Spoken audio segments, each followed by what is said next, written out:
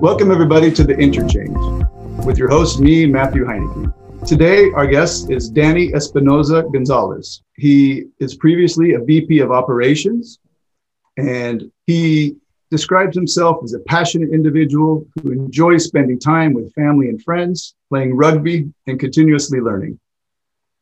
His goals are to invest in and support the development of himself, teams, and committees to create a more equitable world for all. His top achievement is meeting and building a strong relationship with his lifelong partner. So welcome, Dani. We're happy to have you on the show. Hi there. Happy to be here. So Dani, just to start out, I usually ask kind of an icebreaker question.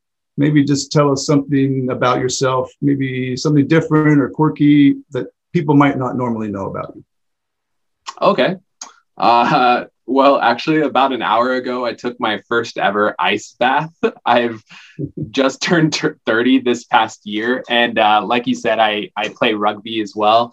But because of the pandemic, I've taken a break from rugby. I recently was vaccinated, waited the 2 weeks, and am in a place where I feel comfortable to get back into the sport. I had my first practice yesterday and I was extremely tired. My legs are very sore. So I decided, I was like, okay, why not? Like, if there's any time to do this, it would be now. So I filled my bathtub with some very cold water, and it was an experience. It wasn't one that was like my top 10 experiences, but I will say my legs do feel very fresh right now. So I'm happy I did it. Oh, cool. Yeah. I mean, I've tried you're supposed to do like a cold shower in the morning, and I try that every once in a while, and it does wake you up. You feel kind of like energized for the morning. Yeah, I've never done the full ice bath. I did play rugby actually myself back in the day when I was younger. I think I played winger. Oh, yeah. Yeah. So it was fun. I remember, yeah, I grew up playing a lot of football and then playing rugby. Man, that sport is the toughest sport. I mean, your body is just destroyed after a rugby match. It's insane. Yeah, exactly. I mean, it's really fun though, because I used to play football, and then in college I transitioned to rugby, and right now I play for basically a interleague team in Seattle that welcomes all kinds of people. And one of our oldest players is like over 50 years old. And that like is inspiring to me. I was like, okay, if that person can come out here and play rugby and hit people and take hits, like, I think that's going to make, I'm just trying to get there. You know what I mean? I'm just trying to get to 50 and still be able to play rugby. So very inspired by that person. That's amazing. I mean, I'm 48, so I guess I still got a couple years left. You can still keep playing if you'd like. So that's cool. I think, in terms of learning and development and teamwork and communications, can you draw any parallels from your experience playing rugby and being on a rugby team with, very diverse, sounds like ages and cultures, and how does that relate to maybe your experience working in the industry, working as a leader? Yeah, for sure. I think one of the biggest things that I learned from both playing rugby and applying it to my working experience is that when I started playing rugby, of course I'm in like my late teens, early 20s. Rugby is a very aggressive sport, so I used it as a way to like channel my aggressive energy and put it into something productive like sports and fitness, right? But one of the things that I noticed while I was playing rugby at that age was my communication style also was very aggressive. It wasn't necessarily as supportive as it could be. It wasn't coaching others. It was really more self-centered and being upset when somebody would do something wrong, for example. And over the years, especially in my work experience, I was able to learn how my communication not only impacts like the way I work and contribute to teams, but also just how effective we all are in communicating with each other. Especially as a leader in any team or company, you're kind of viewed as the role model. Everybody kind of takes your lead. And if you're combative, if you're aggressive, if you're not being patient with people, don't expect them to be able to work with you as well as they could be. And that's one of the things that I really had to learn, and it took a while. Like you mentioned earlier, it's not just like a one-day training. It's something that you build on each time, but also take the time to reflect back and be like, wow, I made this mistake. I'm going to apologize for that mistake. I'm going to call myself out, which also models what I think is good leadership, and try to do better next time. Try to correct those errors or those mistakes, so that your team can work more effectively together. Well, I mean, that's very insightful, especially for a youngster like yourself. What do you think, how did you gain that insight? What do you think got you there? I think by working with diverse people and diverse ways of communication. The nice thing about my undergraduate experience was that I had a lot of role models myself, a lot of mentors that I looked up to and I aspired to become someday. And one of the things that they taught me was patience in conversation. I had one professor that she would host very difficult conversations, and there would be some things in the conversation that some students would bring up that triggered me and got me very upset. But I would look at the professor, and she was amazingly calm, very collected, and paid attention to everything that the person was saying. Wasn't necessarily reacting, but was actively listening. And that to me just modeled the type of leadership and the type of communication style that I would like to have, is one that focuses first on listening to what other people are saying. And it took a lot of practice. And it's not to say that your emotions won't come up or that you're not able to communicate your emotions or where you're at. It's just by modeling the behavior of, okay, I'm listening to you right now. I'm reflecting what you're saying, and to make sure that there's understanding between us. And now I expect you to show me the same amount of respect when I'm communicating as well. And that was very challenging to learn, but it's so important for especially leaders, to be active listeners in conversations with their employees, executives, customers, whomever.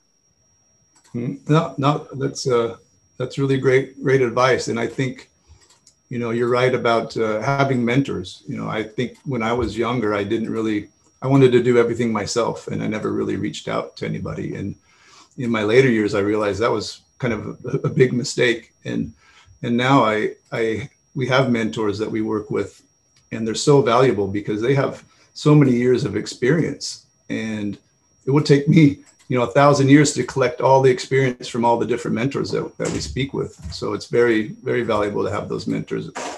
And also what you're talking about, being aware of your emotions and practicing listening. It's so easy. We all want to say what we want to say. We have a difficult time to listen to others. Mm-hmm. So I guess another question would be, in terms of that, in terms of improving your emotional intelligence and improving your listening skills, what things have worked for you and what hasn't worked? Great. One of the things that I would say hasn't worked for me is, I think when people say like, oh, you're going to experience this someday, or, oh, you should do this. I had that rebellious phase where I was just like, whatever, like, what do you know, sort of thing. And being able to take the advice of others, even from mentors, it was very difficult, very challenging for me to do, because I always had that combative style of just like, well, what do you know? You don't know what I'm going through. You haven't been in my shoes, which is very self-centered. One of the things that I will say definitely got me out of that was, after I finished undergrad, it's going to sound a little weird, but I attended this like 10-day meditation retreat. I hit the road. I was going to travel. I was going to be in my car and just go from place to place. And that was very exciting. And one of the things that my really good friends in undergrad recommended for me was this meditation retreat. And basically, I also had kind of like a poet, a spoken word artist that I looked up to, who also recommended the same thing. And I was like, well, if these two people are recommending this, I should do it. So what that retreat did was basically they took all your devices. They took your phone, they took your journals, pencils, pens, everything, right? You were supposed to just be you, right? And during these 10 days, you practice this form of meditation, and you're meditating for like 9 to 12 hours a day. Wow. But the trickiest thing was that you weren't allowed to communicate, whether verbally or non-verbally, to anybody else that was at the retreat. If you open the door for somebody, like, you're not supposed to do that. You're basically supposed to pretend like you're by yourself. You're not supposed to talk out loud to anybody. You can't say thank you to anyone. But what that does is that it puts the focus on you. It centers everything on your thoughts, like how you think. And you pay attention to every little thing because you have nothing to distract you. Every little toxic messaging that comes up in your head, you get the opportunity to unpack and be like, well, where did this stem from? Where did this unhealthy habit come from? How did I learn this? And why do I continue allowing it to take over the way I communicate with other people or my mindset? And that opportunity just really allowed me to unpack a lot of those unhealthy behaviors, those toxic traits that I developed over the years, and really focus on improving myself and saying, I don't want to be this person anymore. But now I know where the root of those issues came from, which was extremely empowering. Wow. But also extremely difficult to do for 10 days. Yeah, that's really interesting. That sounds pretty cool, actually. I think it does sound difficult. 10 days without talking to anybody. And did they give you any kind of instruction or guidance? Yeah. So each night there would be like a video presentation from the facilitator, who would be guiding you through your meditation. And basically you build up skills in your meditation each day, right? And I would say that by the end of it, when I was meditating, I would be able to create this like wave of energy throughout my body, which sounds really weird, but it was also extremely cool. And just to be able to say that I used to do that. I used to be so in touch with my mind and just kind of control over the sensations in my body that I would be able to create this wave of energy. It sounds really weird, but it was an awesome experience. No, I don't think it's weird at all. I mean, I've tried meditating my whole life, and I can get there. I haven't really gotten to like the higher levels of meditation. But it's interesting. What got me into it at a young age was I had trouble sleeping, and my mom kind of just told me, just pretend, to stare at the ceiling and wipe out all of your thoughts and just think of a blank piece of paper. And she had learned to meditate because after I was born, she had cancer, and through all the radiation and chemo, it was very painful. And so she had to learn how to meditate in order to kind of overcome the pain that she was going through. And so I used it in a way to I had trouble sleeping to help me to go to sleep. So I still kind of do it, but what you're doing sounds like really kind of high level meditation. But I know meditation is all about just letting your body experience things and feel things, sounds, smells, and touch. And you can feel it does feel kind of weird, and but it is cool at the same time. It's really good. So do you still do meditation? You still meditate now? Well, the nice thing about meditation is that it can take different forms. So right now I tend to do like small bursts of meditation, even if it's for just 10 minutes a day. I try to do it at least for 10 minutes when I do tend to practice it. And it doesn't necessarily have to involve anything special. It just could be being mindful of like my breath while I'm walking, or sitting still and just listening to my breath, listening to the emotions that are arising. So it's nice that, there is some flexibility in meditation and what it looks like in daily practice. That's cool. Yeah. I think, people, you say, oh, it sounds weird. I know meditation is probably still not quite mainstream in society, but I think it should be. I think that for sure. It's there's a lot of benefits to it. such a helpful tool. Yeah. Yeah. And that's cool that just by having that experience, you went through your whole way of thinking and you changed the way that you think by going through that process.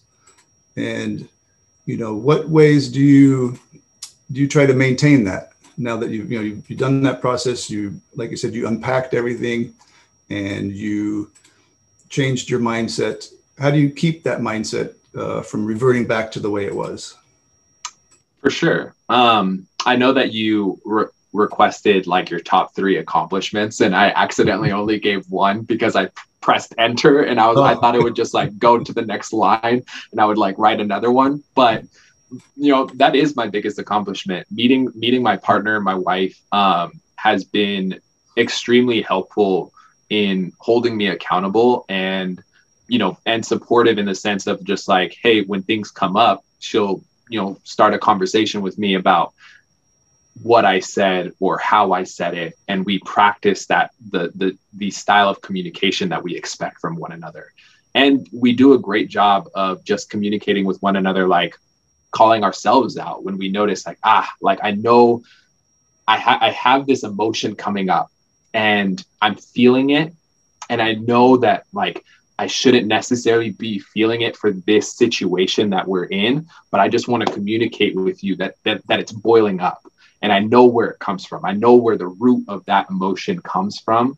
And it has nothing to do with you, or it has nothing to do with this situation. It's just because it's evoking this emotion in me. And being able to communicate that with someone who does the same thing for you or reflects it back to you is amazing. And so being able to surround yourself with people, with friends, partners that not only hold you accountable, but create a friendship and relationship where there's no shame. There's no judgment in the sense of like, I don't think less of you because you did this or you made a mistake. Mm-hmm. I think what makes me feel inspired by you or encouraged by you is that you take the time to understand the mistake and try to become better by learning through that process, and not letting it happen again, sort of thing. Or, being mindful of when it does happen again and saying, I know it happened again.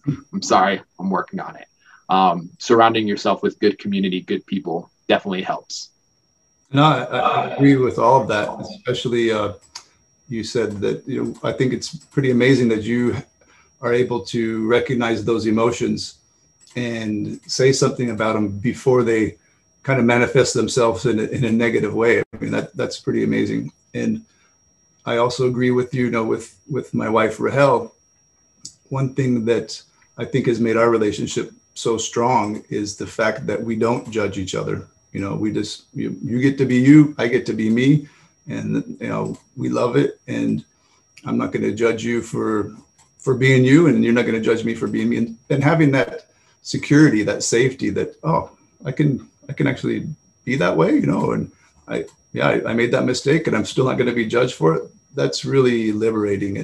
And it just makes you, it's awesome. Like you said, it's really awesome. Exactly. Yeah. And it's something that unfortunately for some people, they go throughout their lives not having that type of emotional connection with someone. And it doesn't necessarily have to be, a romantic relationship, just platonic, having a great friend that, you're able to communicate with and, hold each other accountable and grow together. It's unfortunately, some people don't have that. And that's where I think where good mentorship comes in, great teams come in, is that, you build that sort of communication, that culture throughout your team so that even if they don't have those relationships outside of work, there is a sense of trust and a sense of safety within the team that you're building. No, exactly. Yeah. And that's, it speaks to everything that we're trying to do with our business, is get people just to know each other more, understand each other more, have fun, play a game together. It's not too serious, and, feel safe and non-judgmental. And over time, you create these kind of stronger bonds. And hopefully they also take some of that learning, some of those teachings back home with them to their family, their wives and their children and whoever else. For sure. That's a great hope. Mm-hmm. Well, Dani, it's been really great talking to you. I have one final question. Just from this whole conversation that we've had, what would you like to be kind of the key takeaways from this conversation to let people know? Key takeaways.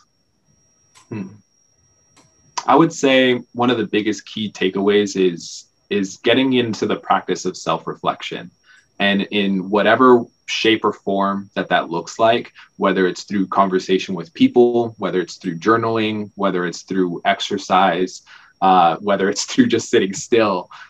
Take the time to get to know you more. There's plenty of distractions that will take away your focus on you and your development and how you're growing as an individual. And I think a lot of people need to pay a little bit more attention to where they've learned things, where is the root of those emotions, how they tend to grow inside of you, and being able to name it, place your finger on where these emotions come from is an amazing feeling, because it makes you feel like you have power over yourself. You're in control.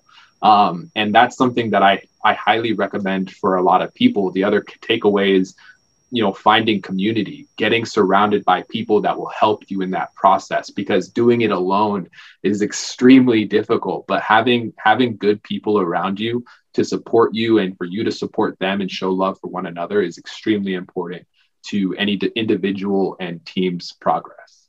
So those would be my two biggest takeaways. No, those are great takeaways. There's a book I'm reading. It's called The Power of Agency. And it talks about, you can choose how you want to react to a situation, and you really have, the power within you to behave and act any way that you want. And a lot of times we feel powerless. So, and I agree with also what you're saying, that we need to reach out to our friends, our family, coworkers, and have that support system. So you're absolutely correct. Yes, exactly. Dani, it was a pleasure speaking with you, and really enjoyed having you here, and we'll have to get back together and do it again. Awesome. Thank you so much for having me. I'd love to get together again. All right. So again, that was Dani Espinoza-Gonzalez, previous VP of Operations. And this is The Interchange with Matthew Heineke.